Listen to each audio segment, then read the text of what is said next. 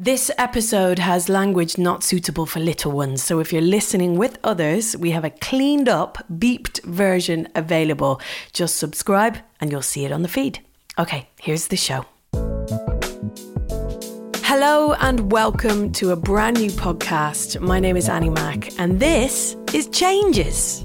This is a place where I'm going to be speaking to a host of fascinating people about the word change, about how it can completely derail us and very quietly end up defining exactly who we are.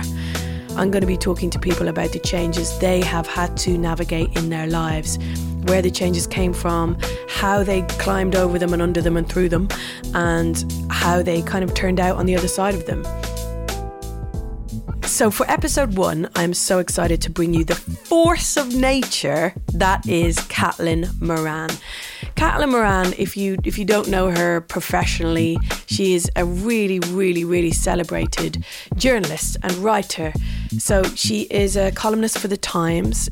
She is a feminist, well-known, and an author of many books. She wrote the best-selling How to Be a Woman and recently wrote the screenplay of her best-selling book How to Build a Girl into a film, which stars Beanie Feldstein and Alfie Allen, and that's going to be streamed in May, so streamed this month. Loads of other books. She's going to tell us in this conversation about all the other books she's writing, and just a really interesting life, not the typical life of a journalist from The Times. You will hear about her life now. She's going to tell us all about it. But yeah, I wanted to get her on personally because she was the one who really sealed the deal for me in realising that I was a feminist. So many people, upon reading her book, How to Be a Woman, both men and women, were kind of explained in a very non-snobby way, in a very kind of accessible and real way about what it is to be a feminist, about equality in the world and what it should look like.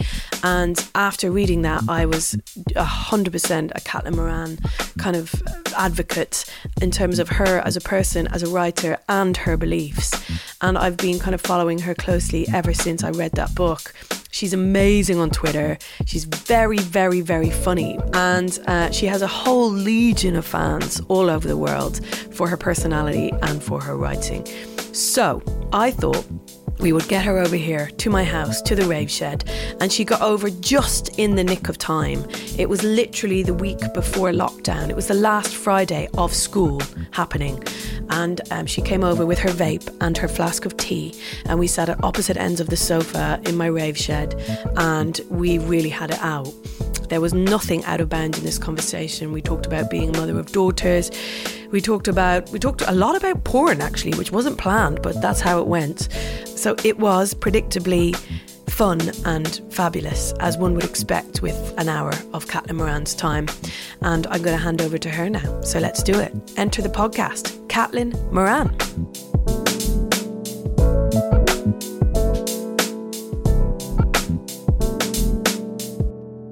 Annie, I love your little shed. This is so cute. This is your hideaway. This is the Rave Shed. This was clearly the priority in the building. I was like, it's a lovely kitchen, it's a beautiful bathroom, but where's the bit where you fuck off away from the kids? Oh, here it is. The bit that's the colour of a vagina. Yes. And is at the end of the garden and has a big thick curtain that you cross where no one can see you. And some chunky double glazing, so no one needs to know about your base. Totally soundproofed. Yes. Caitlin Moran, what the fuck is going on? I know, right? Well, I mean, on a very macro, is it macro or micro level, what's going on at the moment is I am having a period so intense. Oh, me too. You might sync with me. Oh, God, we've already synced. We're This synced. is it. Yeah, like I actually said to my friend yesterday, I think I'm being punished for something. Like, it's the worst period I've ever had. Do you know that thing about it being alternate ovaries? So you tend to have a good ovary and a bad ovary. So like kind of it's on alternate sides. So 1 month it'll be the left one and 1 month it'll be the right. And I've noticed my right ovary every other month is the sad, painful, weepy, oh my God, it's the end of the world period. And then my left period's more of a kind of, hey, feeling quite sensual, feeling in touch with the world kind of sort of period. So you're on your right? I'm on my right at the moment, yeah. Oh my God, I'd never heard of alternative ovaries. I know, I have right? a lot to learn. Great name for a band. That's incredible. Okay, so we're synced. Yes, yeah. So- and are you day one kind of, whoa, waking up, what the hell is going on here? Or... Yeah. Do you know what? Here's my problem. My problem is that I haven't managed to accept the realness of what's going on. Yes. Because I'm still going to work. I'm still driving to work in the evenings and doing radio. The kids are still in school as of today. Shit's going to get real next week. Yes. But also because I haven't seen anyone or come across anyone who's been ill yet. Yes. Obviously, because, no one close to me, thank God, has had to get the virus. So I just haven't been able to accept the realness of it yet. I'm sure it will come. Well, I'm in a weird... me and a couple of... So basically, in my family, we were taught at home by hippie apocalypts. Yeah. We're going to get to that. Who absolutely believed in the end of the world. So it's really weird. All the hypochondriacs that I know are like, well, I always knew this was going to come, like a big virus. So like they feel oddly calm because the thing they've always feared, a gigantic illness, has come, and they've spent their entire lives preparing for it and thinking about it. Now everybody feels like them. And similarly, if you were brought up by parents who were always telling you about the end of the world and the breakdown of society, and literally teaching you how to fight for the carcass of the last rat, often during a Christmas lunch that became quite tearful, then from the age of 4, our parents are like, and when you get the 5-minute warning for the bomb, we're going to drive to Wales, we'll live in a hedge, we'll make a bivouac. These are the routes that you can dig up. Here's how you look for a route source when you're looking at a map. This is where you can work out what the best terrain is. You want to be in a woodland. Even British woodland is it's like the British rainforest. There are so many resources there. You don't want to be on a hillside. So I'm kind of oddly calm about this because I've spent my entire life being ready for this. But it's really annoying though, because we were brought up believing in the end of the world, and then the 90s came, and I just spent it kind of going, hey, it's the end of history and everything's brilliant and it's all centrist politics and we're all raving and it's all amazing, lager lager shouting. My parents were wrong. And now, 20 years later, I'm like, my dad was right. The whole time. I know, all along. And there's nothing worse than finding out your parents were right. Are your parents still around? They are, yes, and they're fully prepared. What do they think? They're just sitting there going, told you so. Yeah, so it's the biggest I told you so ever. I know, which is, for me, the hardest thing of this entire crisis, kind of having to admit my parents are right. But I am an optimist. So A, I've always been prepared for this, and B, I've got 2 teenage girls, and they are, and I didn't raise them to believe in the end of the world, which possibly was a mistake I realise now because they're really wigging out. So I've had to sit down and say to them, I know this seems awful, and I'm not underplaying the awfulness. People will die. Businesses are going to end. The economy is going to be affected. This is going to change society forever. But what's happening at the moment when something this big happens, that is like a war, and a global war that everybody's engaged in, is that it's like opposites day. It's a massive reset button. Like opportunities for change, for the better, are going to come along now that we just had never thought of before. So, for instance, let's start with the good things, because I've got 2 kids wigging out. I was like, okay, let's look at the environment. Like, we've already seen those pictures of Venice and the fish swimming in the now clear waters. We've seen the swans that have returned. There are dolphins in the bays in the Mediterranean now, because the ferries aren't running, so all the dolphins have come back. Things that the kids have been marching for 3 years with the Extinction Rebellion are literally happening now. We're going to hit our CO2 emissions easily. Are we? Yeah, already. Pollution is halved. Wow. There's that stat in China and in Italy, the amount of people that would have died from air pollution in the last couple of months would have been more than the amount of people that have died from this virus. Wow. So environmentally, we're on a reset, so that's kind of amazing. Then secondly, societally, suddenly everything's changed what we prioritise in people. Until even a month ago, we were still really into contrarians and controversialists and people who were kind of like, snowflakes, and kind of like, I've got my hot take, kind of people who are enjoying being professional asshats, people who enjoy being agent provocateurs, people who are all about individualism and kind of, I'm just going to say what I say, and if anybody, you just got to deal with that, I just say what I think. That suddenly sounds awful. Yeah. People with that tone of voice who have that kind of worldview suddenly seem wildly out of whack with the people who are forming WhatsApp groups in local places and going, I will get you toilet paper, I will go to the shops for you, and I will get you tin tomatoes. Like, there are so many things that, it depends on, your political point of view or what your upbringing is or whatever, but things that I hold dear that I had thought were under threat. So, for instance, the BBC, until recently, did seem to be under threat. People were going, it should be like a Netflix model. People had forgotten the importance of the BBC. In times like this, the BBC can do stuff that no one else can do. They've immediately put all of the GCSE and A-level stuff online. They are the source that people turn to for information. They've completely changed all of their scheduling. And you remember that what the importance of having a public broadcaster, they can do stuff that no other broadcaster can do.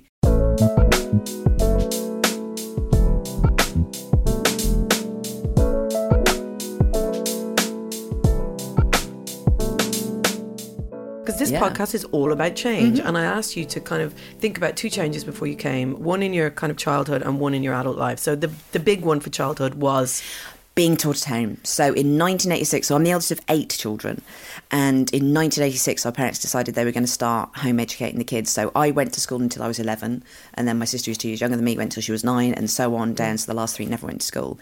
And when people hear about this, they're like, so did your parents have these amazing sort of educational beliefs? Were they the kind of home educators who went, life should be a learning opportunity, and if we go for a nature walk, we should be using that chance to teach our children about geology and geometry and kind of, you know, and physics and the weather, and everything's a learning opportunity, and actually we can educate our children more if they're not in school, not less.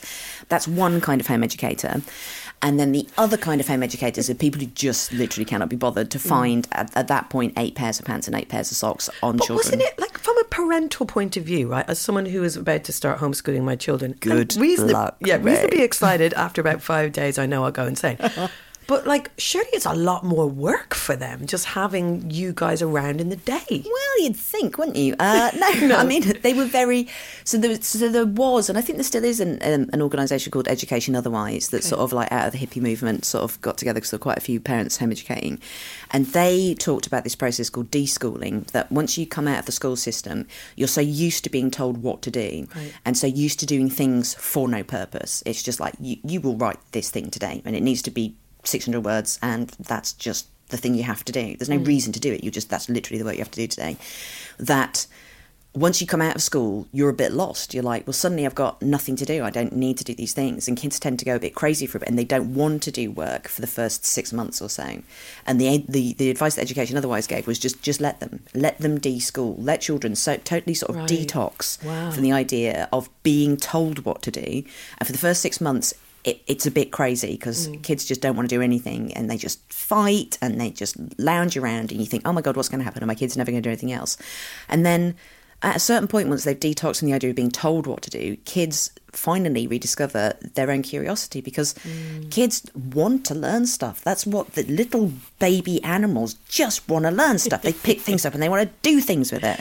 And when they find the things they love, you never need to tell them to stop. You never need to tell them that they need to revise or work on something, because they'll just be up till 3 o'clock in the morning. So can you remember that point when that happened to you? Yeah, absolutely. We'd spent 6 months just watching classic MGM musicals, and putting on a lot of weight. It was as if we were preparing for the apocalypse. There was a different sense of like, lay down a layer of fat now, because we weren't doing games or any kind of exercise. We'd invented the cheese lollipop, which was our first big invention, which is a fork with a lump of cheese on the end of it, which allows you to lick cheese like a lollipop, because you need to fill those hours, and licking cheese suddenly that'll take you a good 2 hours. And if you lick cheese, you find that it breaks down. Does it actually disintegrate? Well, what happens is interesting, because you work as you lick it. First of all, you take out the liquids, like the whey-like elements. So gradually it turns into like little nuggets of kind of pure fat and salt, which are then crunchy. So that's quite And I can still remember kind the of mouth like feel a crisp. Yes. Yeah. And you will get to know how to dissemble cheese in your mouth. Listen, guys, this is great tips for everyone at home at the moment. I love it. Then we invented the cheese on cheese sandwich, which was a slice of cheese with a slice of cheese and then a slice of cheese on top. Yeah, my kid does that. Yeah. You can never have too much cheese, right? Yeah. But then there does come a point where like kids just want to learn things. They will just go and teach themselves. And the whole idea about home education for many home educators is self-education. Kids will teach themselves. So what did you do to do that? Did you go to the library? We went to the library. The one thing they did was they would take us to the library twice a day, because they were very worried that someone might have brought a book back in the interim that we would want. And so it was like, go back just in case some new books have come in. So we would go there twice a day and get books. Then we started making magazines. We started putting on plays. So the ones who were less interested in the arts then started studying sort of maths and physics. They did Open University courses, and then went to adult education centres later. So my brother Jimmy, who was still illiterate till the age of 11, managed to do all of his GCSEs and A-levels in a year and went to Cambridge. Oh my God. Yeah, he literally was illiterate at 11. He'd done nothing until that point apart from muck about and put on plays with us, and then went to Cambridge. And then he was like, okay, I want to learn now. Yeah, just like, and he just knew how to motivate himself and just went off and did it. God, that's amazing. I know, he's so very clever. He's the clever, handsome one of our family. So impressive. Right, so that's how you got through the education, but what about the social side of it? Well, that's the downside. Okay. So educationally, time and time again, the people that I meet who are home educated, like there's another thing, like when people talk about particularly in the arts, lots of people go, I find it really hard to get motivated, like kind of find it really hard to sit down and work every day. Like kind of that's the big thing. Sort of novelists are always sort of complaining like, oh God, so hard to sit down and work.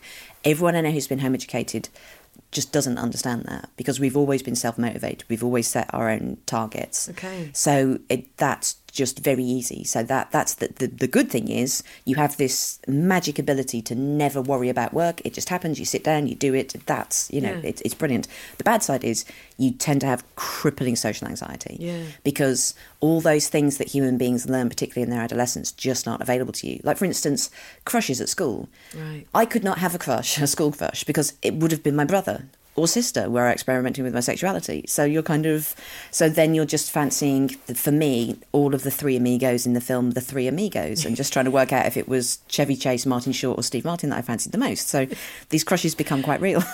So at what point were you able to, like, can you remember the first time you made a proper friend? Beyond a sibling, because I know siblings are your friends, right? Yeah. So I moved down to London on my 18th birthday. Wow. I'd made a pact with all my siblings, because it was a very small house. It's 3-bedroom council house at Wolverhampton, and all my younger siblings were like, "Look, we love you and we care for you, and it's great seeing you and socialising with you, but there is a bit of a crush on Space, so promise us you'll leave on your 18th birthday, because your 18th birthday is the first time you're legally allowed to get an overdraft from the bank." So on the morning of my 18th birthday, my dad took me to the bank. I got the maximum overdraft that you're legally allowed to have at the age of 18, which is £2,000. And I took my Alsatian dog and a bin bag full of clothes and my laptop and moved into a house in London. And at the time, because I was working for Melody Maker as a music journalist, and I'd got a column on the Times, which is amazing and incredibly lucky. But at the time, you could rent a 3-bedroom house, which is what I had, in Camden for £180 a week with a garden. And I was living in a house opposite Morrissey. So I'd gone from a council house in Wolverhampton to London, and I would sit out on the front doorstep every day smoking a menthol cigarette, because they're the sophisticated cigarette. Of course, the skinny ones. And watching Morrissey leave the house every day and cycle off on a bicycle. And then often he would cycle past on his bicycle, and then Alan Bennett, who lived around the corner, would cycle past on his bicycle. Wow. And it was like being in like Britpop the musical. Just kind of like, it's like, wow, this is what London's like. Wow, okay. So I moved down, and the first friend I made was the band Lush. I don't know if you remember the band Lush. Yeah. Phil, their bass player, who at the time was 32, he was equally socially awkward, and we would see each other at gigs, and we just became friends. Like kind of, it was. And did you know what to do? Do you know what I mean? Because, as you're saying about school, about you kind of learn how to behave in order to maintain a friendship, or you court a friendship or whatever. That's so true. So at school, you would see how teenagers became friends in a school environment and do what they did. I don't know, like play games in the playground together. Right, I don't know what you do at school. I've seen it on Grange Hill, so I presume that's what you were all doing.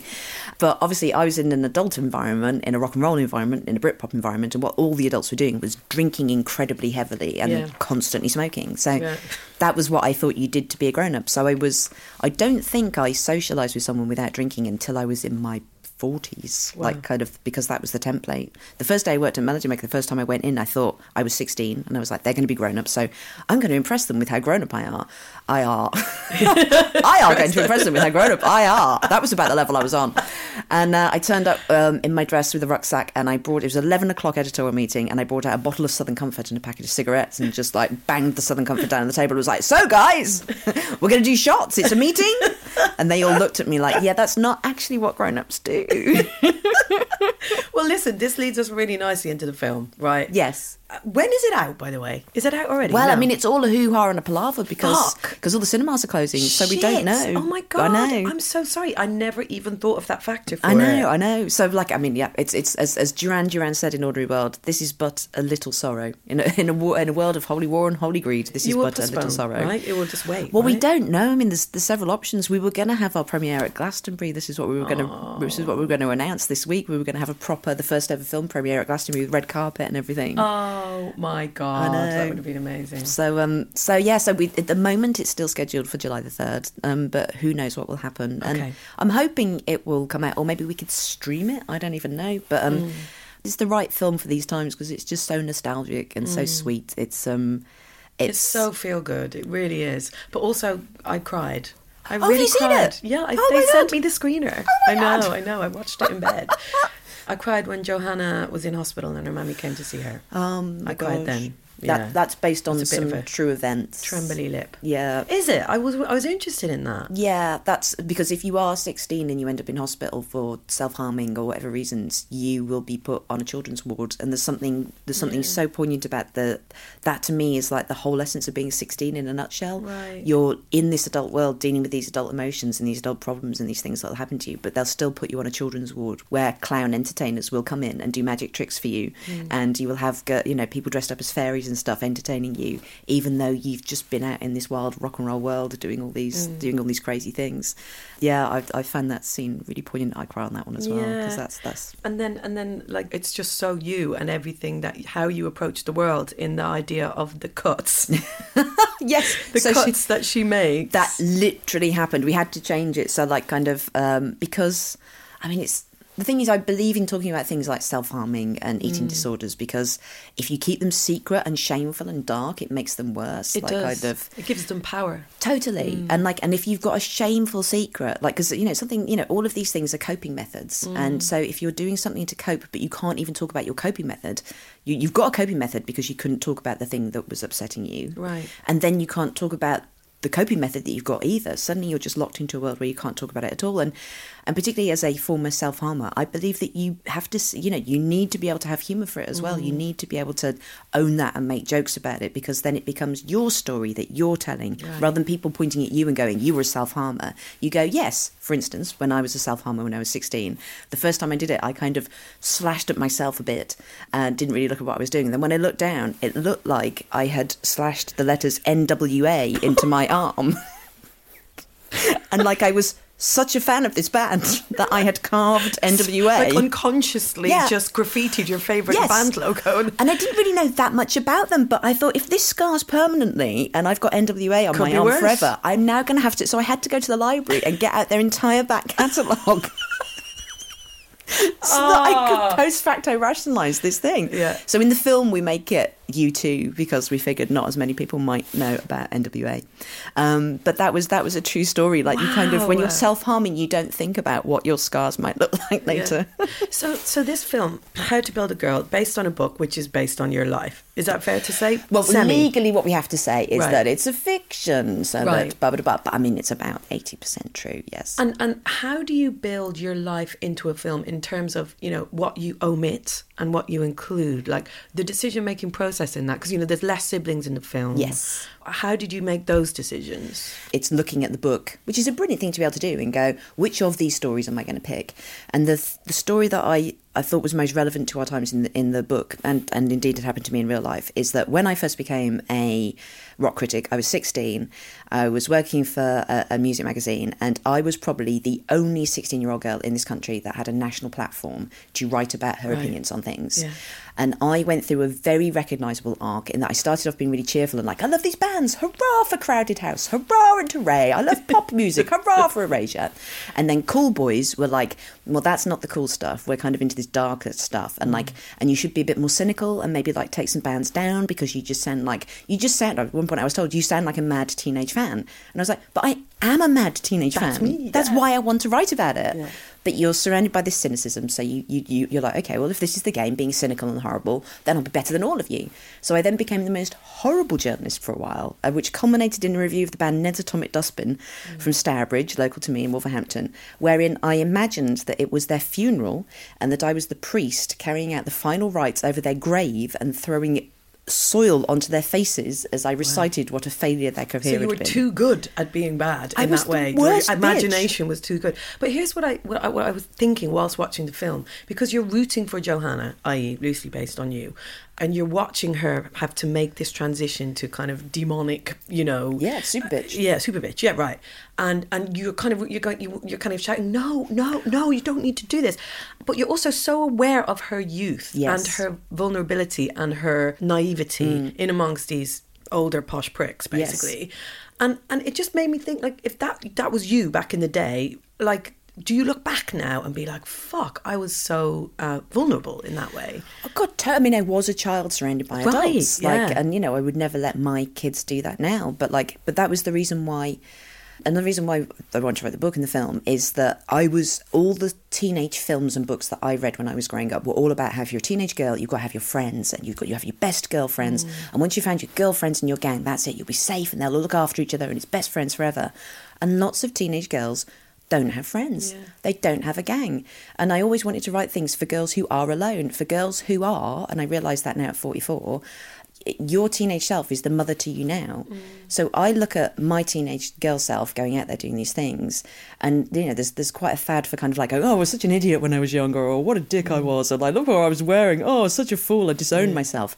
I would never disown my teenage self because she was so brave, and everything that I've got was down to this little girl on her own going out there and doing these things that I now as an adult woman now take advantage of. And the story, the arc that Joanne has, so she becomes super bitch, and then she just realises that is not the way to go. You can't do that. She is a joyful person. And what we all must do, the greatest job that you can have on earth is just finding the things that you love and pointing at them and going, this is brilliant. This is what we must believe in.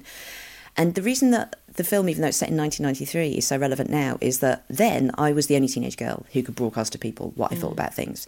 Now everyone can, because everyone's on social media, and everyone tends to follow the same thing. You turn up on social media, you're all cheerful, you're like, here's my breakfast, and here's my cat, and here's some bands I love. And then some people have a go at you, and then you slowly become more cynical. You put on... cynicism's like an armour that you put on to protect yourself and make yourself look more grown up. Like kind of, I'm going to start being snarky and slagging things off. But this armour that you put on gradually starts to confine you. It becomes like a cage. And define you. Yes. Yeah. And you can't grow in armour. You can't dance in armour. And at some point you have to put your cynicism to one side and go, no, I am a joyful person. I do believe in positivity. I do believe in people and art. Here's the things I love. I'm not going to address the things I hate. I'm simply going to point at the things that I love. And that was the story that I wanted to make the main focus of the film, because... learning to deal with social media, we've never had to do this before. We've never had a place where everybody can talk. It's like the start of a global consciousness. Everybody can talk to each other. And there are no rules. There are no kings and queens of the internet. There's no mummy and daddy of the internet. It's like the Wild West out there. It's literally like the Wild West in that it's generally programmed by white men, and the Wild West was populated by white men. It's interesting that the tech industry is centred in San Francisco. That it's like the gold rush. That's where all the money is. Right. It's emulating the same things. And there is no law. And girls are pushed to the side, and it is everyone for themselves. And we sort of have these sheriffs that ride into town, and it's brutal out there. And I think at a later point we will have laws and customs and civility and civilizations of the internet and ways of understanding to talk to each other, but at the moment we don't. And I like to be a bit of a mum and turn up and go, if you're a small young person going on the internet, here's the journey that will happen. You'll start off positive. You'll become darker because people will attack you. Right. But you have to come out the other side and be positive, because that's the essential journey and message of all humanity. Like, you do have to end up being a nice person. There's just no two ways about it. Don't be a dick is the alpha and omega of everything. You can reduce the entire Bible down to don't be a dick. I mean, I did read the entire Bible once, and I wish that it was just those 4 words. TLDR. It would have been a much quicker experience for me. Right, let's talk about your next change. Yes. So, the biggest change in your adulthood that you've had to navigate or that you've discovered is? Yes, not hating my body.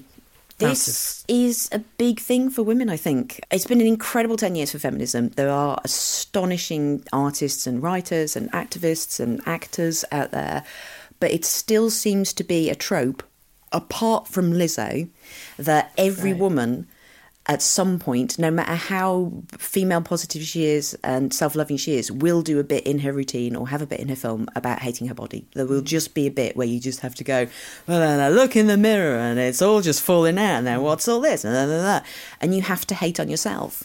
And with all these things, like there's little rules that you can do to let you know if you're doing something wrong. Like, one way to work out if some sexism is happening is go, do the boys have to worry about this? Like, are boys doing this? Are men having to deal with this kind of mad bullshit?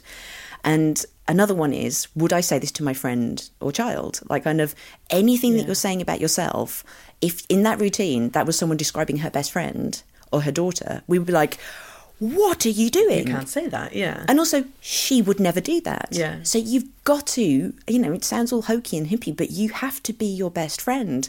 And even that, because that's the thing we say often meaninglessly, doesn't really cut through. So the thing that I found that is most useful for people who hate themselves and hate their bodies is saying to them, imagine you are your own dog. Right. Imagine you are a lovely dachshund called Colin. Yeah. Like, kind of, would you starve Colin? Would you tell Colin he's ugly? Would you tell Colin he's fat? Would you cut Colin? Yeah. You know, would you shout at Colin? Would you slag Colin off to other people? And everyone would be like, but no, that dachshund is adorable. And like, so well, if you wouldn't do it to a delightful dachshund called Colin, why would you do it to yourself? Don't do it to yourself. Yeah. But it takes a long time to learn that. Like, so when did you learn? What was the point for you? Well, so I was because of the aforementioned cheese lollipop and cheese on cheese sandwich. And did you have a history of eating disorders? I mean, we didn't think so at the time, but like we were very poor, so like food would kind of come and go because of the way the benefit system works. Because my dad was disabled, you get the main amount of money once a month, so you'd buy the food once a month. You get this huge glut of stuff. We'd buy everything, and then the food would just sort of run out by the end of the month. Of course, and it's a completely common human response that if you're living through glut and famine, that like when the glut happens, you'll just stuff yourself because you're stocking up for times of hardness. So we would gorge, we were bingers. So we would just eat and eat and eat and eat on the first couple of days because we'd know by the end of the month there would be nothing left apart from flour, and then you just make your patties and cook them under the grill and then wait for the next lot of money to turn up. So I was a disordered binger. And I also had set up this weird thing in my head where I thought I couldn't write unless I ate. It was like, well, how could words come out unless something's going in? Musicians. Yes, something's got to go in for something to come out. It's like a creative digestive system. Yeah. So I mean, 1,000 words would be like a pot of ice cream. So like if I, on a big old week, I would be chowing down a lot of stuff. So I got up to about a size 28. And then one night I was lying down and I couldn't breathe because my neck was so fat. And I was like, okay, this is, there's body positivity and then there's not being able to breathe. So I bought a bicycle and started swimming and lost a lot of weight. But then when you lose a lot of weight, I've got like very thin skin, I'm hypermobile. So then I just had like kind of just, you don't sort of snap into like being skinny, like kind of your body still is covered in stretch marks and kind of like rolls of sort of skin and stuff. So it was always just like a problem, really. It was always just like, oh, well, it's just not like a body on the telly, so it can't be proper. And it was only when I had my second daughter that, like, and it was the first birth was catastrophic and an emergency C-section. The second one was a beautiful water birth, and my body had done a thing. I'm so glad you had that second birth experience. Oh God, me too. Yeah, I worked very hard for that second experience. I learnt that like putting on 3 stone and lying around for 9 months is not a good idea. That it's quite an active experience getting a baby out. So I was lucky. I had a great experience, and that was the first time that my body had just given me absolute evidence that it was an awesome thing. My brain and all my fuck-ups could not argue with that. My body had just made a baby come out.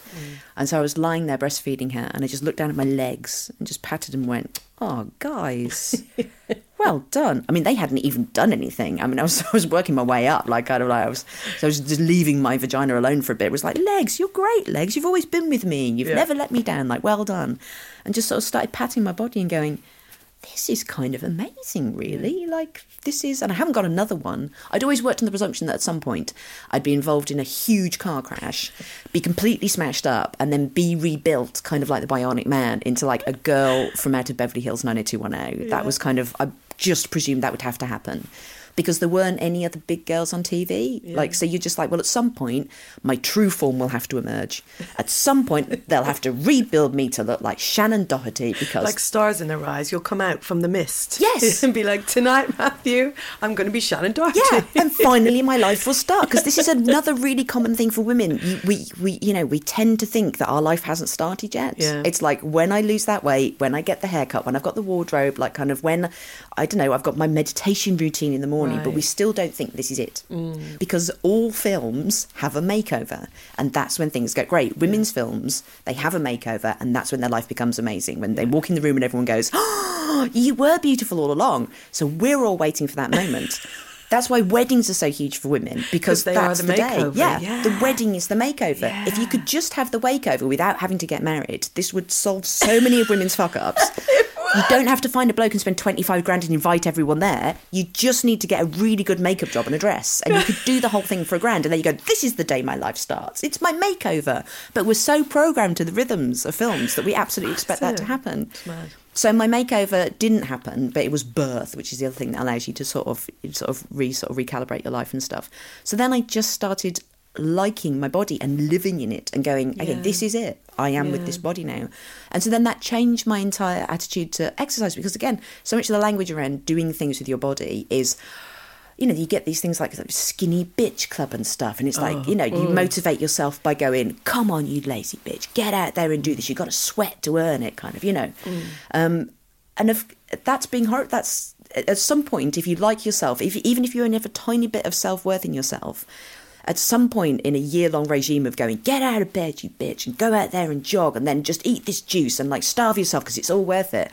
Whatever tiny bit of self-love you have in your body will go, but I like me and I keep being horrible to me and I don't want to do this anymore. And then that's when you stop your exercise regime and you go and eat some toast instead of some juice because you rebel against the horrible thing you're making yourself do.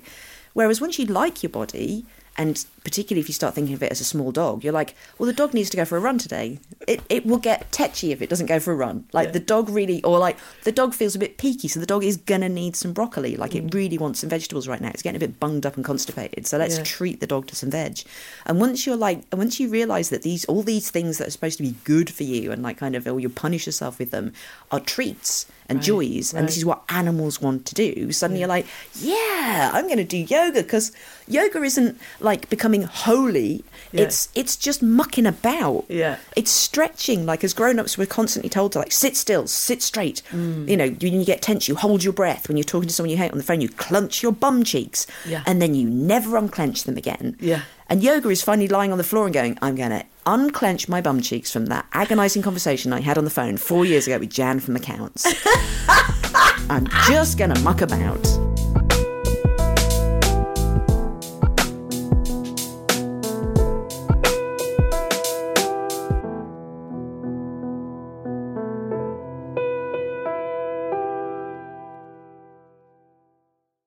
Let's talk about sex and porn. Yes, absolutely. Tell me about what you like your relationship with porn now, because it feels like a very, very, very destructive thing, but also a very, very important thing. Yes. So there's a conflict there, right? I mean, I guess having teenage daughters kind of like makes you see all these things in you, because like when I first started writing about feminism and myself, I was writing from the point of view of someone who was only newly finished being a teenage girl. So then once you're raising teenage girls, you see the world in a slightly different way, because you're like, okay, well, what advice am I going to give them? So pornography, over 90% of kids in this country learn about sex through pornography. And the thing I have to tell my kids is, you've got to remember, that isn't sex. It's two people at work. It's a very big difference. It's two people at work. They are at their job. They're not having sex. They are at work. And the tropes of pornography are very often that, well, I mean, all that sex is two people trying to have a good time. That's not what's happening in pornography. It's all about male pleasure, to the point where you don't see female pleasure. What's often replaced is female pain. It's women being put through extreme things. Like, we know, we have an animal sense that this should be emotionally extreme at some point. But because we don't see female pleasure, because women tend not to come, there isn't a female orgasm. It's almost virtually impossible. There's a couple of amazing initiatives. There's a woman called Cindy Gallop who has this organisation called Make Love Not Porn. And they try to make ethical pornography, in that they just ask couples or thruples or whatever relationships you're in to just send them tapes of them having sex. And then you pay for it. But you are finally seeing people who like each other trying to have a good time. And it seems crazy that that's such a niche in a gigantic industry of pornography, because that is what sex is. Like, kind of, that is what you are trying to do. So that's sort of a source that I point people towards. But the fact that like we're managing to screw sex up for people, that we don't know what it is. Like, animals have sex all the time. Cats are having sex on roofs, but we are not showing our teenage kids how to have sex. There's an awful story that Lucy-Anne Holmes, the feminist campaigner, tells, who did the No More Page 3 campaign. She went into a school to do a sex education talk, and afterwards a mother came over to her and went, my 16-year-old son came back yesterday in tears. He tried to have sex with his 16-year-old girlfriend for the first time. They started doing it, and then he started to strangle her. And she started to cry and went, please don't do this. And he started to cry and went, but I thought that was what we did. I thought that was what women liked. Oh, God. Because there is so much strangling in pornography. Oh, God. It's crazy to me that you would think strangling was part of sex, but female orgasm wasn't. And that's why generally, although the idea of pornography isn't shameful or wrong, and, it's kind of like, I wouldn't want to close down the sex industry at all, we need more choice. Yeah, the answer we to need everything, more women-led. pornography. Absolutely. Yeah. The answer is never ban something. It's always increase the lexicon. Yeah, exactly. Give me more choice. Yeah. And at the moment, you just don't see anything joyful out there. When you were pregnant, did you feel like really randy all the time? Did you have this thing like when you come, your whole belly goes rock hard? Like when you're pregnant? Yeah. Like I would have it like everything would like spasm so much that it would just go completely rock hard. I don't remember that. There needs to be like, there probably is a word in German because they have words for everything, of like the amount of time it takes you to find some nice porn. Like you're in the mood. You kind of need to find it in about 3 or 4 minutes. You're like, in 3 or 4 minutes, I want to be wanking. So let's Google. Oh, that's horrible. Oh, that's distressing. Oh, that's going to haunt me forever. Oh, I need to call the police. Their mums need to know that's happening. Oh, I've lost the mood. Like you've got a slot, haven't you? Once you're 6 minutes into like this horrible spiral of darkness, you're like, oh, I might just go and Google some recipes instead. I might bake instead. I've lost my wank. I've lost my wank. Just going to waddle downstairs with your big pregnant belly. Oh, well, I'll be horny again in 10 minutes, so I'll give it another go then. It was these times that I really wish that when I wasn't pregnant, I had thought ahead to my pregnant, horny self and just made a folder of nice porn that I could have accessed really quickly. Right, someone should do that. If you're listening, someone do that. Well, everyone's got time on their hands now. If someone, literally... Porn for pregnant ladies. Let's make a pact here. If someone can make a collection of nice porns and put them all together in like a folder, we can tweet the hell out of that. So what are the parameters of that? What do you want? A woman coming. You want number one. The main thing is a woman coming. Yes. Yeah. 2, I'm not... I mean, everyone's got their own... I mean, I've just said the next book that I've written is the sequel to How to Be a Woman, called More Than a Woman, about middle age and kind of like the way that things have changed. So like kind of each to their own. I don't want to kink shame anybody, but like kind of... I don't really want to see people being endlessly spanked on the bum. Like kind of like, I'm not a Grand National horse being spanked over the finishing line. That's not doing it. Like my clitoris is here, my breasts are here, my mouth is here, the side of my thigh, there's bone there. That really hurts. Why you do this to me? I don't like this. For me, the days of anal sex are over. I really associate that with the 90s now. I associate that with Chris Evans and the All Saints and Alcoholic Lemonade. I'm like, those days are gone. I can't... Because you have to schedule it, like kind of it's because it is, you know, it's an undeniably poo-based activity. Like even if poo doesn't happen, the fear of poo hangs low. Hangs low, literally. Yeah, you're like, is is something coming in or going out? Like literally, I just wish there was CCTV around the back so I could see what's going on. Maybe little wind mirrors. What's going on there? So I feel like I've very much got a sign on my bum that says, thanks to all my little customers over the years. No trespassing. But we are now closed for business. Like, thanks for the memories. But like, because I think you have to be romantic to do anal sex because it's quite an intense thing to do. You have to really believe in anal sex to do all of the preparation, to see it through without really getting worried about any kind of possible Don't you need to have a bidet for you need to have a bum washer for that kind of thing? Exactly. Not everyone has those in their houses. How do you do that? Well, when you read about the preparations for anal sex, you either have to have not eaten for 6 hours beforehand. Well, that's going to be problematic. Never gonna happen, no. Well, especially if you're planning to have like an evening of exciting bum fun and like kind of like, and then at 3 o'clock you absently eat a hot cross bun and you're like, oh balls, I can't do it today. Kind of shit. Just texting, sorry, badge only. Guys, sorry, I just had a hot cross bun, so. Knackers. Picture of the buns sent as a picture. Sorry, this is what's ruined your fun tonight. Bums off, round the front. All deliveries round the front, please. But you know what? If a man is tired of fanny, he's tired of life. You know, it's such a reliable old friend. Like, kind of, it's, you know, it just does the job for years and years. And again, if that's your thing and you can do the admin, I admire you. It's like, you know, if you are still out there and you're willing to do that and you're willing to do the admin and the scheduling, absolutely bum away. Go for it. Yeah. Go for it. But I'm just very realistic about my schedule now. I will need a snack about 3 o'clock, so it just can't happen anymore. So what we would like is women to please could they put together a very nice porn list for especially pregnant women who have a need. Yeah, just nice stuff. Like, kind of, I mean, I would love to see like a man reverently face touching and stroking and then neck stroking. And then at this point, he probably, I mean, if I'm commissioning it, he'd turn into Alan Rickman where he's going, give me something to do or else I'll go mad in Sense and Sensibility, which is incredibly horny. Yeah. Then it turns to that bit in Blade Runner where Harrison Ford's just putting his finger in his mouth for like no reason. And it's just really pleasant.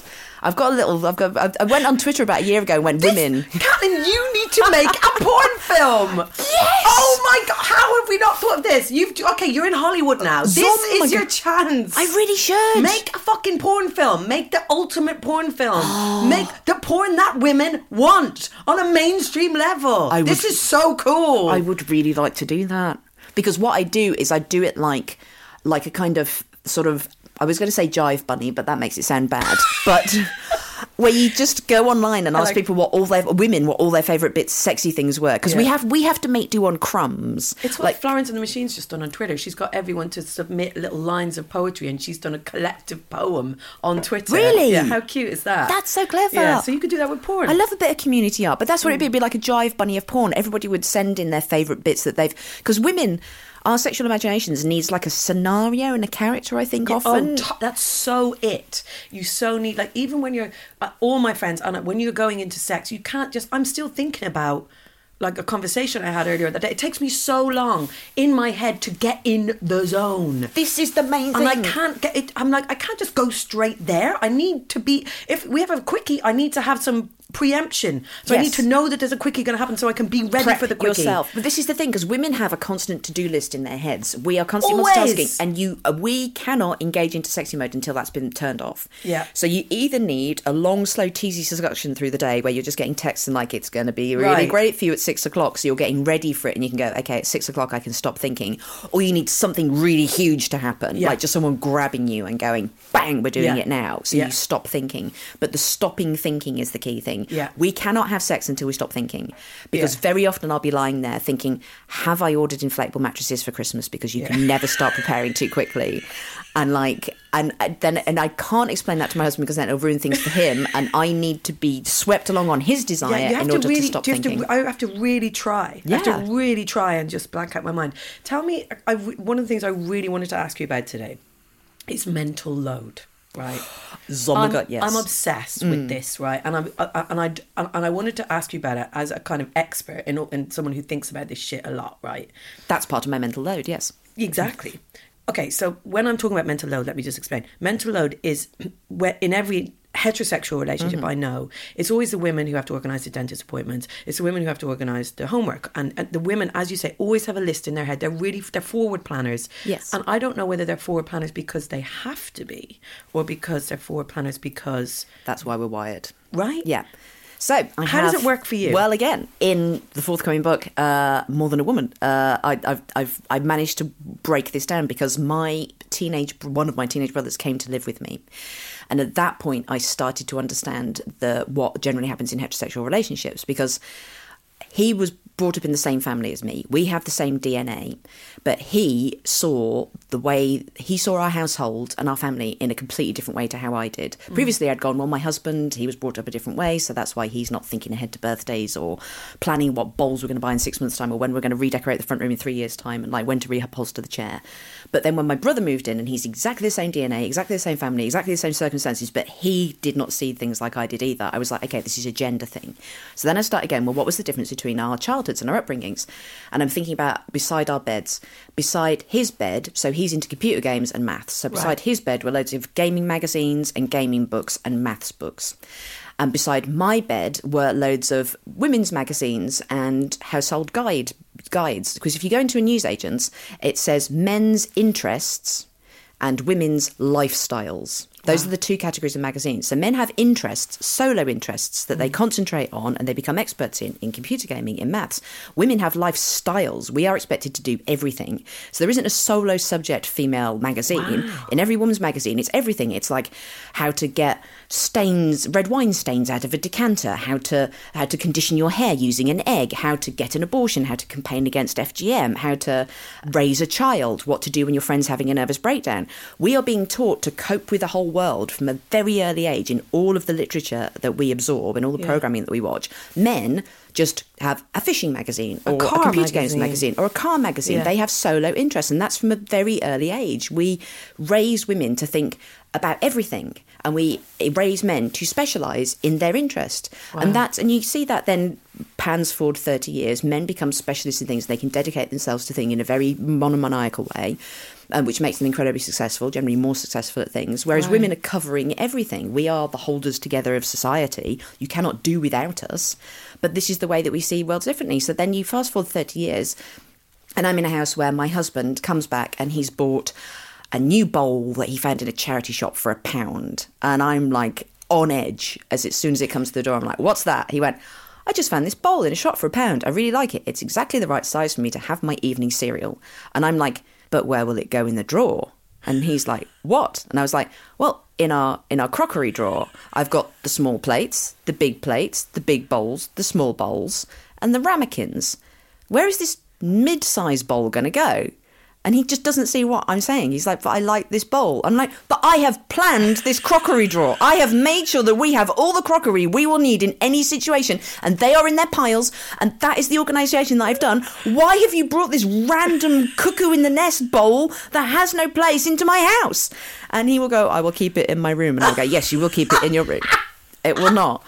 And similarly, a man will come back, and this isn't right, neither side is right or wrong, but a man will come back and he'll go, I just found this skip in a chair. No, this chair in a skip. Yeah. It's brilliant. I love it. And I'm like, but we cannot have this chair in the front room because in 6 months' time, I'm going to redecorate the front room, and that's when I'm going to buy the new sofa, and there will not be room for this chair.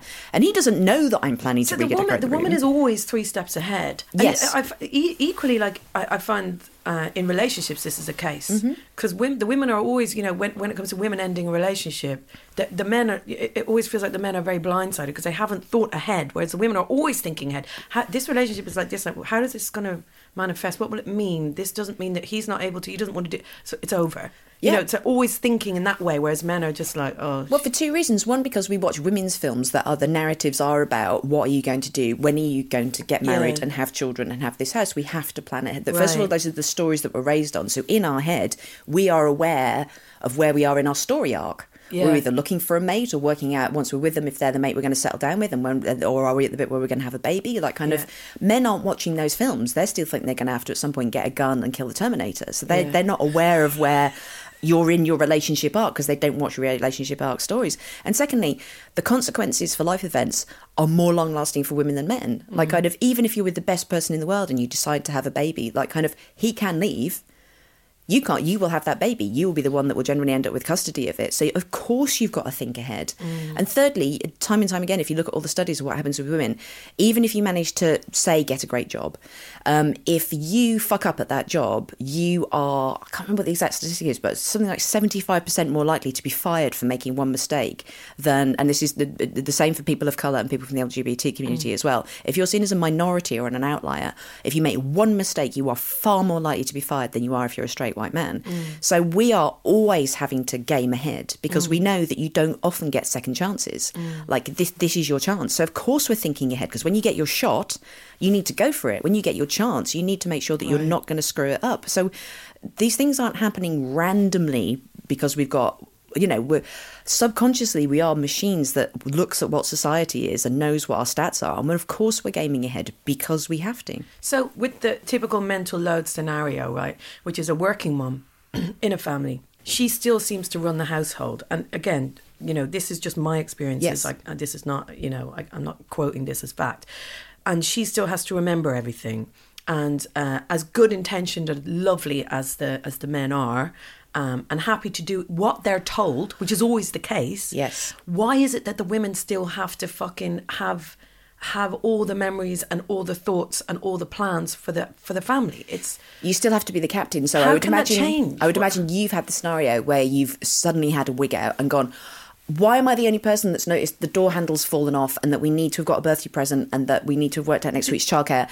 And your partner, who is, I'm sure is as lovely as mine, will go, but why didn't you just tell me? Just tell me what to do and I'll do it. I had this, that was it. And then you go. He said, I had a massive go and he said, just tell me what to do and I'll do it. And that was the quote. And then you say, I shouldn't have to tell you. I'm not the captain. I'm not the head of fucking HR. Why can't you think of stuff too? Yes. Like you need to see it. So why can't they see it? Well, because we Sorry, I just whacked my guitar because with we my plan elbow. ahead, I would imagine from the very beginning of your relationship, and we take pride in this, we would have gone, well, I'll be in charge of this. At the beginning, it's kind of like, let me show you how capable I am. What I'm he on will this. say is, I fucking can't do it right. Yes. He'll say, oh, well, why don't you let me do the fucking holiday then?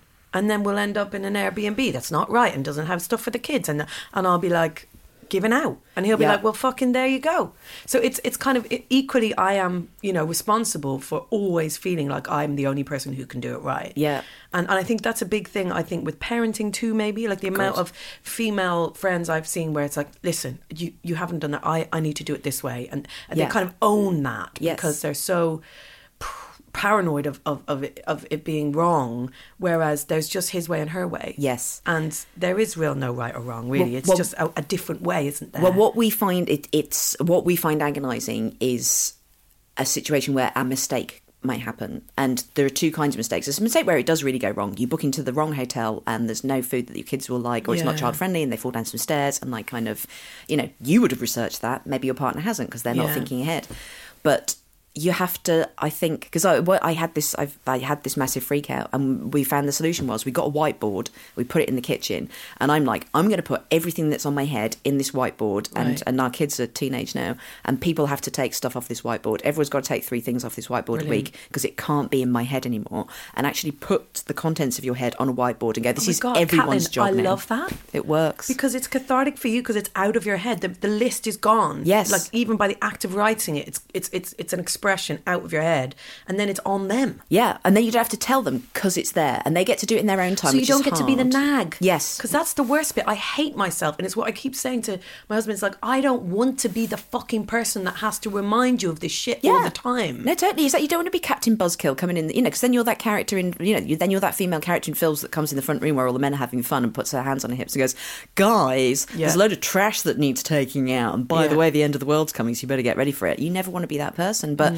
so you just put it on the whiteboard, and then you have to remind yourself the hardest bit. Once it's on the whiteboard, you can't remind. Yeah, it's just like, but these are all the things that have to be done by the end of the week. And tell me something, has there been a noticeable difference since they've started being able to see your list? Like, has anyone I had thought of writing their own thing on the list? I had an amazing breakthrough moment at Christmas. I was loading the dishwasher, and my oldest daughter came in and went, Mum, you're loading the dishwasher wrong. And I have very strict beliefs about the dishwasher loading. Like, no non-stick, stop putting my sharp knives in there. The wine glasses will have to go here or they won't get cleaned. Yeah. And she went, no, if you put, because we've got one of those ones that's got a top drawer that you put all the cutlery in. I know it. And she was like, if you put all the spoons together and then the knives together and then the forks together, you can just grab them all, each one in each handful, and put them into the... Genius. And I went... And I had tears in my eyes because as a society now, we don't really have moments where people officially become adult. Like, your 18th birthday, you pass your driving test, but there's not these big tribal celebrations of like, now you're an adult. For me, in modern society, that felt like it to me. My daughter now has a better, superior way of loading the dishwasher. You are now finally an adult. And I burst into tears in front of her, and she was like, why are you crying, Mum? And I was like, because my little girl became a lady. It's not about wedding days. It's not about any of that. Not about the menarche. It's literally, she'd sussed the knives, the forks and the spoons. That cutlery drawer is now boss. And they do come up with better things, because if you're coming up with the solutions to 300 things, we will do a great job. Like, I would imagine your shit is on point and my shit is on point. But when other people become involved, they come up with new things. Like the youngest one, since I was told everybody they had to cook 3 meals a week between them, has started experimenting with all these incredible recipes. And there's nothing like sitting down, having someone shout at the stairs, Mum, tea's ready. Oh, it's mind-blowing. Listen, I'm still trying to get my 6-year-old to make me breakfast. I'm like, listen, it's really easy. Just pour that in there, and I got him a little stool so he can reach the cupboard. I'm really looking forward to that moment. I can remember my parents, like when we all got to about the age of 5, just going, that's the grill pan. That's how you make toast. You're on your own now. That was basically kind of like, we stopped parenting now. At the point where you know how to make your own toast, you're set. You're done. That's lunch and dinner. Yeah. And it's all 3 meals. That's the rest of your life. Every meal needed. So listen, we need to talk about this new book. I don't know how much you're allowed to talk about it. I mean, I'm probably not, but I've just finished it, so I'm all like, I want to talk about it. It's called More Than a Woman. More Than, it was such a great name. Because when I wrote How to Be a Woman, then I noticed... It's that Aaliyah song. And this divides the generations because people either go Bee Gees more than I say Aaliyah. I went Aaliyah. So like absolutely. But yeah, so when I wrote How to Be a Woman, I noticed, I mean, no shade on all these people who did it, but everybody started writing books called How to Be and then a thing. And I was That's like, well, shade. Cast fucking own that shade. Take that you're in the dark. shade. You stole the idea. Right. And they all started writing memoirs that were interspersed with polemic. And like, it's a great format and I'm happy. But I was like, well, I can't now do that because everybody's stolen my idea. So how am I going to do this? So I was like, it'll be more than a woman. And it takes the format of a day. Because this is for me, the middle-aged woman's dilemma in a nutshell. You get to the end of the day, you start the day going, my to-do list is so gigantic. How am I going to do this? Right. And you get to the end of the day and you'll have done some of it, but you'll go, but where did the rest of the time go? How has this entire day happened and I've only achieved half of what I was supposed to do? So each chapter is an hour in the day and what happens to you each hour. Wow. And how your day just gets derailed by things and the things that you're having to do, like, you know, you're the caring for ageing parents, like kind of teenagers having a nervous breakdown, the hour where you try and continue to have sex with the same person for 25 years, the point where your marriage is in crisis, how you manage to work when you've got kids, the point where you start realising you're ageing and you have a depressed moment where you realise you literally are growing a wattle and how you feel about that. So each chapter is an hour, like a kind of medieval book of hours. This is the hour where we consider each of these things. So I'm really, really happy with it. Oh my God. Yes, and what have you learned about yourself in the process of writing it and your journey through your 40s? The main thing I've learned about parenting teenagers, this was really huge for me, is that everything that you learn being a parent of younger children just gets slammed into reverse. When you have young children, you are, as we have discussed, in charge of everything and you're planning ahead. And this is where planning ahead really starts with women because, like, if you're out with a kid, you know in half an hour they're going to get hungry and they're going to start screaming. So you need to, wherever you are, you need to make sure you're on your way back or have food with you. And this is where women panic when their husbands look after the kids because they don't think in that way. No. And, like, you know, if I go down that street, there's a dog in that house that barks at them and the kid gets scared and then it really freaks out. So I need to do that. You know, you've planned, you lose all sense of actual temporal time because you're living in the future constantly, like the whole day. And you're in charge of everything. So like, and you solve everything. They come to you crying and the only way they're going to stop crying is you're going to solve that problem. When they go into their teenage years, that all suddenly slams in reverse. They come to you with the problems they always have and they're crying and you go, well, I'd do this. And they just go, no, why do you keep telling me what to do? And you're like, because that's what I've always done and I'm really wise and you're small. And they're like, oh, you're just always trying to be in control of my life. Like, why won't you just listen to me? Right. And it takes you a long time to hear what they're saying, which is basically they're going, I need to grow up now. I need to learn to be the problem solver. And if you're still the problem solver, what can I do? Yeah. I'm trapped. So I'm going to get angry with you. This is 90% of teenage problems with their parents and rebellion and anger with their parents. They have to make their parents stand to one side and they have to become the clever, amazing people. And as a consequence, and for our personality types, and when they hit their teenage years, I'm going to ring you up and remind you about this because it's so key. Yeah. For our personality types, the hardest thing in the world is to stop being clever, alpha-driven, organised women who know everything, and you have to turn into a sitcom mum or like a lovely dairy cow called Daisy, and you just need to become quite stupid but benign and just sort of moo at them encouragingly. Yeah. So when they come in with a problem and they go, whoa, you go, oh, mate, that sounds terrible. Yeah. Oh, God, what a dilemma. Really upset. Yeah, literally, you have to say what you see. Yeah. You seem so upset. And then you do this thing where you go, like, for instance, they're going, I know I've got to do my homework, but my friend's just rung up and she's really upset and I should go and see her. And everything's shit and I hate it and I'm just really freaking out. Oh. And you have to go, oh my God, that's really harsh. I can see you're really upset. And it's really difficult for you because I can see on the one hand, you know you need to get this homework done. But on the other hand, your friend's upset and you want to go and see her. And as soon as you put the problem like that to them, they go, well, I suppose I could go and see her for an hour and then come back and do my homework. Or I could go over there. They start coming up with suggestions. Or I could go there and we could do our homework together. And then you go, you're so clever. Oh, God, that makes me so emo just hearing that. Took 2 years to learn that one, though. And there was a lot of shouting on the way. Yeah, so it's big tip. Yeah, you have to become stupid. Like all of this big brain that you've got here now will become your biggest enemy in a couple of years' time. You have to just moo at them. Wow. I found I started to dress like Linda Bellingham in the Oxo advert. I became very very Ma Larkin, just kind of started wearing lovely dresses and just pretending to be a bit thick. Oh, that seems like a big problem, but I'm sure you're cleverer than me and you'll come up with a solution.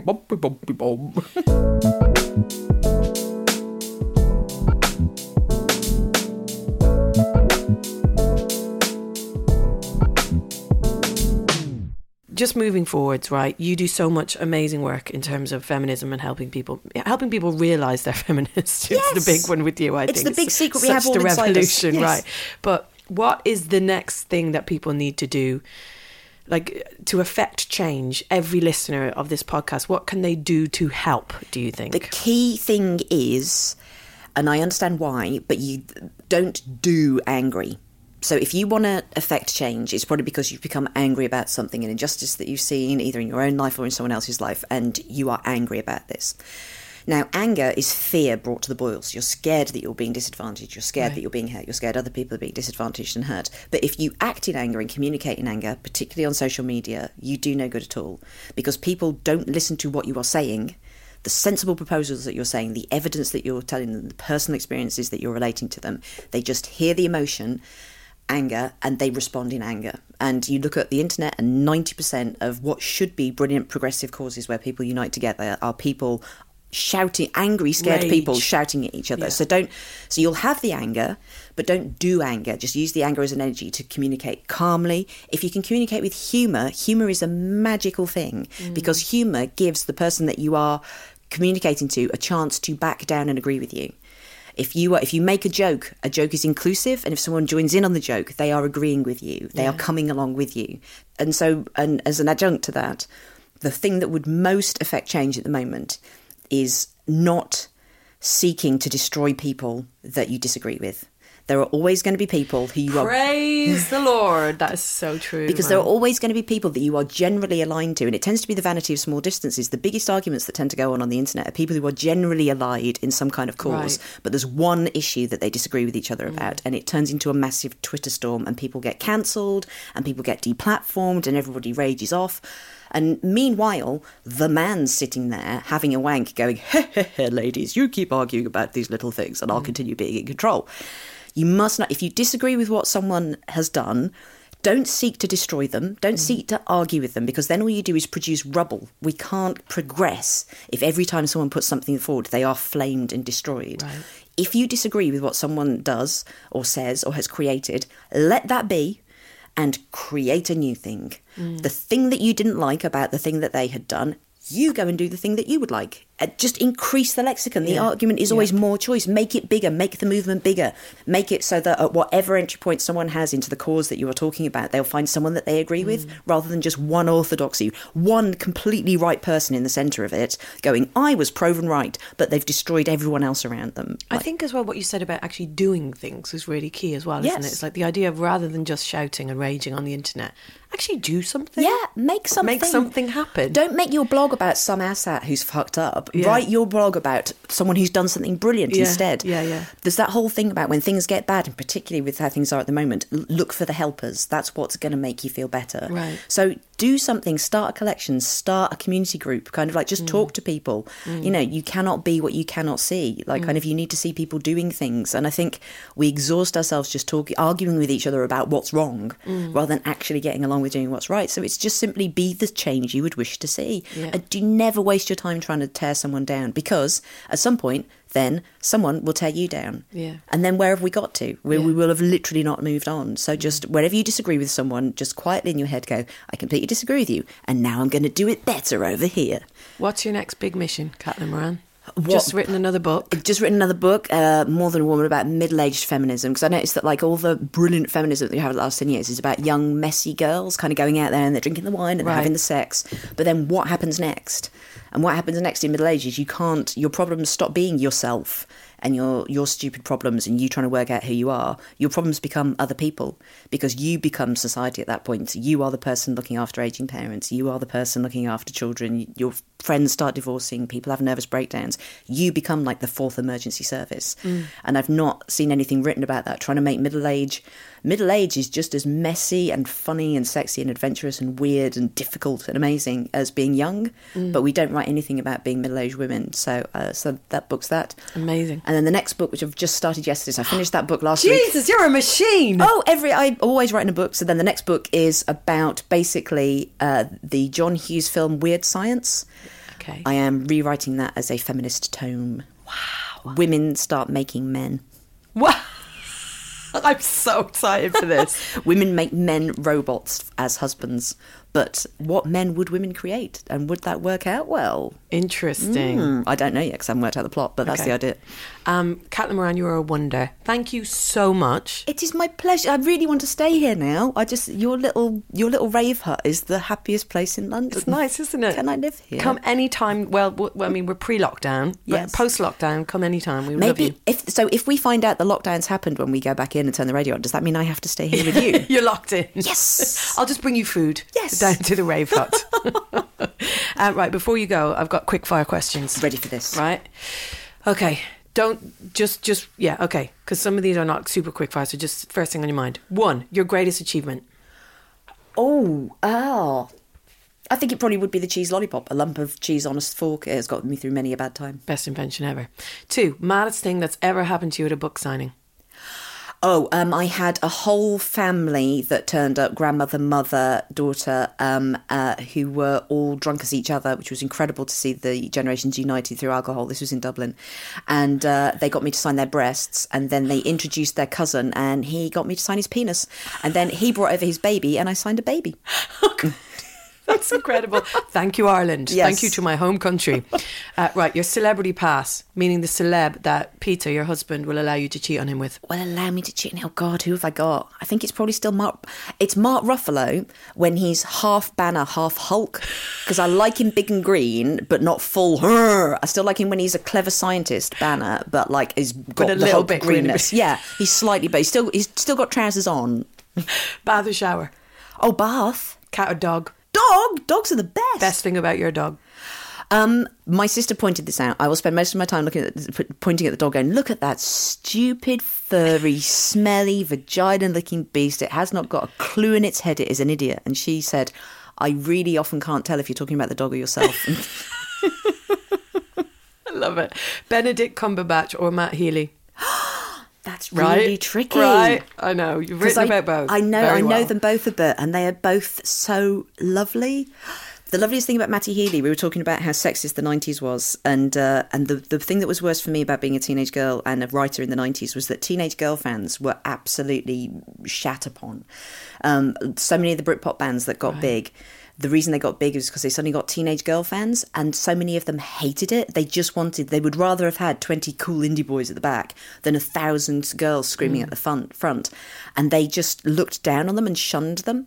And it seemed extraordinary to me that you would get to a point that you would reject love, that you saw a certain group of people, teenage girls, as so much lesser that you would be embarrassed of them loving you unconditionally.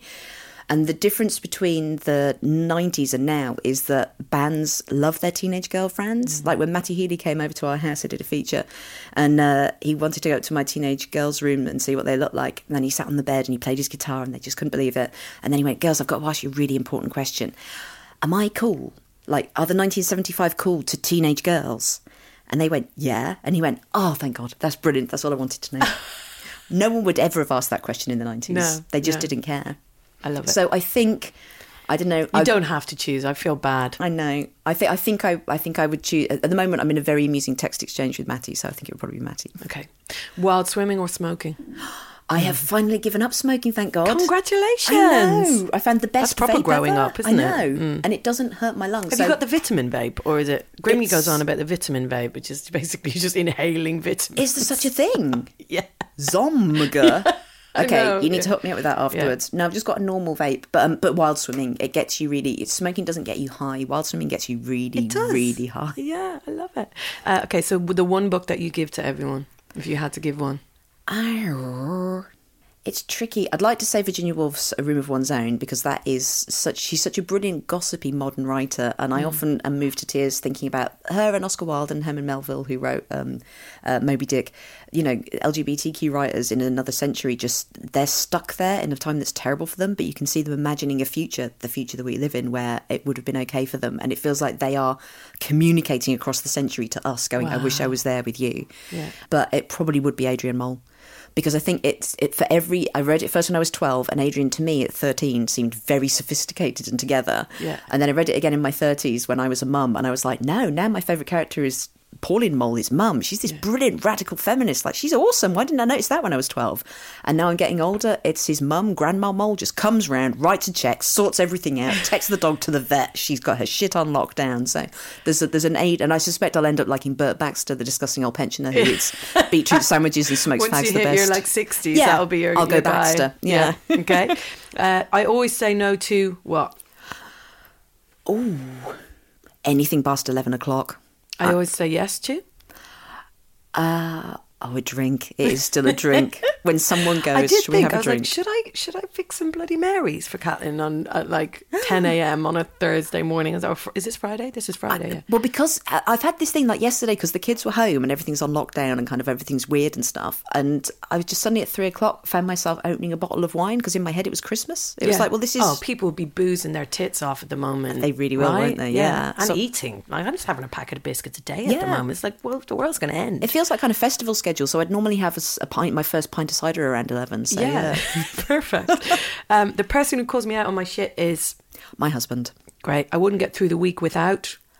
It's the combination of Wi-Fi and hot water. If I can have a hot bath and I can get online, then I can deal with anything. This is why I can never go camping again. Just kind of, there are no baths and there is no Wi-Fi, so it's no to tents to me. And last one, you don't know this about me, but I'm very good at... We've done the cheese lollipops. I'm very good at town planning. If I ever had to give up, if I ever had to give up my job and I couldn't do any aspect of it, no stand-up or writing or anything, I would plan towns. I have so many. I do so much research on public transport networks that work properly for women. So men. The way that public transport networks are designed is for men to commute every day from their home in the suburbs to the centre of town. Right. But the way that women use public transport is they tend to move sideways through neighbourhoods. They'll go and drop their kids off, then they'll go and visit an elderly relative, then they'll pick up some shopping. They move sideways, but public transport isn't there, so they're constantly having to transfer from bus to bus. I can't go across. I couldn't get to your house. Yeah. Like, I have to go into town and all the way out. Totally. And it's because it's planned by men. Like there's an amazing book at the moment by Caroline Criado Perez called Invisible Women, The Data Gap, that just shows that this is a world that is invented for men, not women. And the idea of women building a town that work for women fascinates me. So if there's a tech billionaire out there who wants to sit down with me and we could build a town from scratch with me as the town planner, I would love to do that. Oh my God, I love it. Morantown. Come and live in Morantown. Cider from 11 o'clock and buses that go everywhere. Caitlin, thank you. Oh, my pleasure, thank you. How lovely to spend some time with Caitlin Moran. What a woman. What a woman, I think we'll all agree. I'm very excited to read all her new books. Some little references for you there. If you do want to have a look at some of the porn that she was recommending, it is Cindy Gallop. That is the name, Cindy Gallop. And it's Make Love, Not Porn. And then also do please go and read her books if you haven't already. How to Be a Woman, obviously, is the kind of original one that really broke her as this kind of writer that she is. And then there's a kind of trilogy of books after that. And then you must go and see her film, How to Build a Girl is the name of the film. And that's dropping, as I said, this month. Also, go check her on Twitter. It's Caitlin Moran, CAITLINMORAN. Also, come and say hello to me on Twitter and Instagram. It's Annie Mac, at Annie Mac. And let me know what you thought of this episode, please. I want all the discussions, all the debriefs. Let's have a chat about it. And yeah, I loved what Caitlin said at the end in terms of affecting change. It's a very simple thing that we can all do, especially when it comes to social media, which is stop being so angry. Take a breath. Try and think of that other person as a human being sitting beside you and try and have a reasonable, measured conversation with them. It's the idea of peace only being able to be achieved if you can understand the other person. It's about understanding, making an effort to understand, and the idea of not everything having to be so binary, so black and white. There's nuances to every debate, to every argument. So big up Caitlin Moran for reminding us of that very, very important point. This podcast is produced by Abby Hollick at Rethink Audio, and I am going to be back next week with a wonderful guest. She is one of our most treasured pop stars. Her name is Robin. She is Swedish. I had a conversation with her in her apartment in Stockholm, and we really had it out for for a good hour, and you're going to be hearing that on the show next week. I can't wait for you to hear that. Also, if you enjoyed this episode, do go back to my last podcast, Finding Annie. There's some episodes on there that you would probably really like if you like this one. I would say notably the Jessie Ware one about parenting, and the Sharon Horgan one, which is pretty deep as well. So go check those two. And as we said, Robin up next week. Thank you so much.